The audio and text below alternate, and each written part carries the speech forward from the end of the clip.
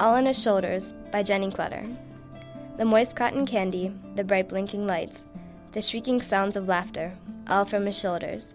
The Kennywood paper bracelets clung to our wrists, the excitement in our eyes, the other kids smiling after they've won a prize.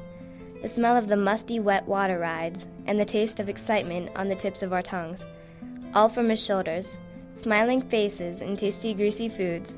All from his shoulders I see this, looking like a totem pole walking, my chubby legs dangling, my 4-year-old hands clasped around his neck, my golden curly pigtails swaying with the walk, my pastel pink overalls stained with ketchup from my corn dog. When he lets me down, I say, "Daddy, up again."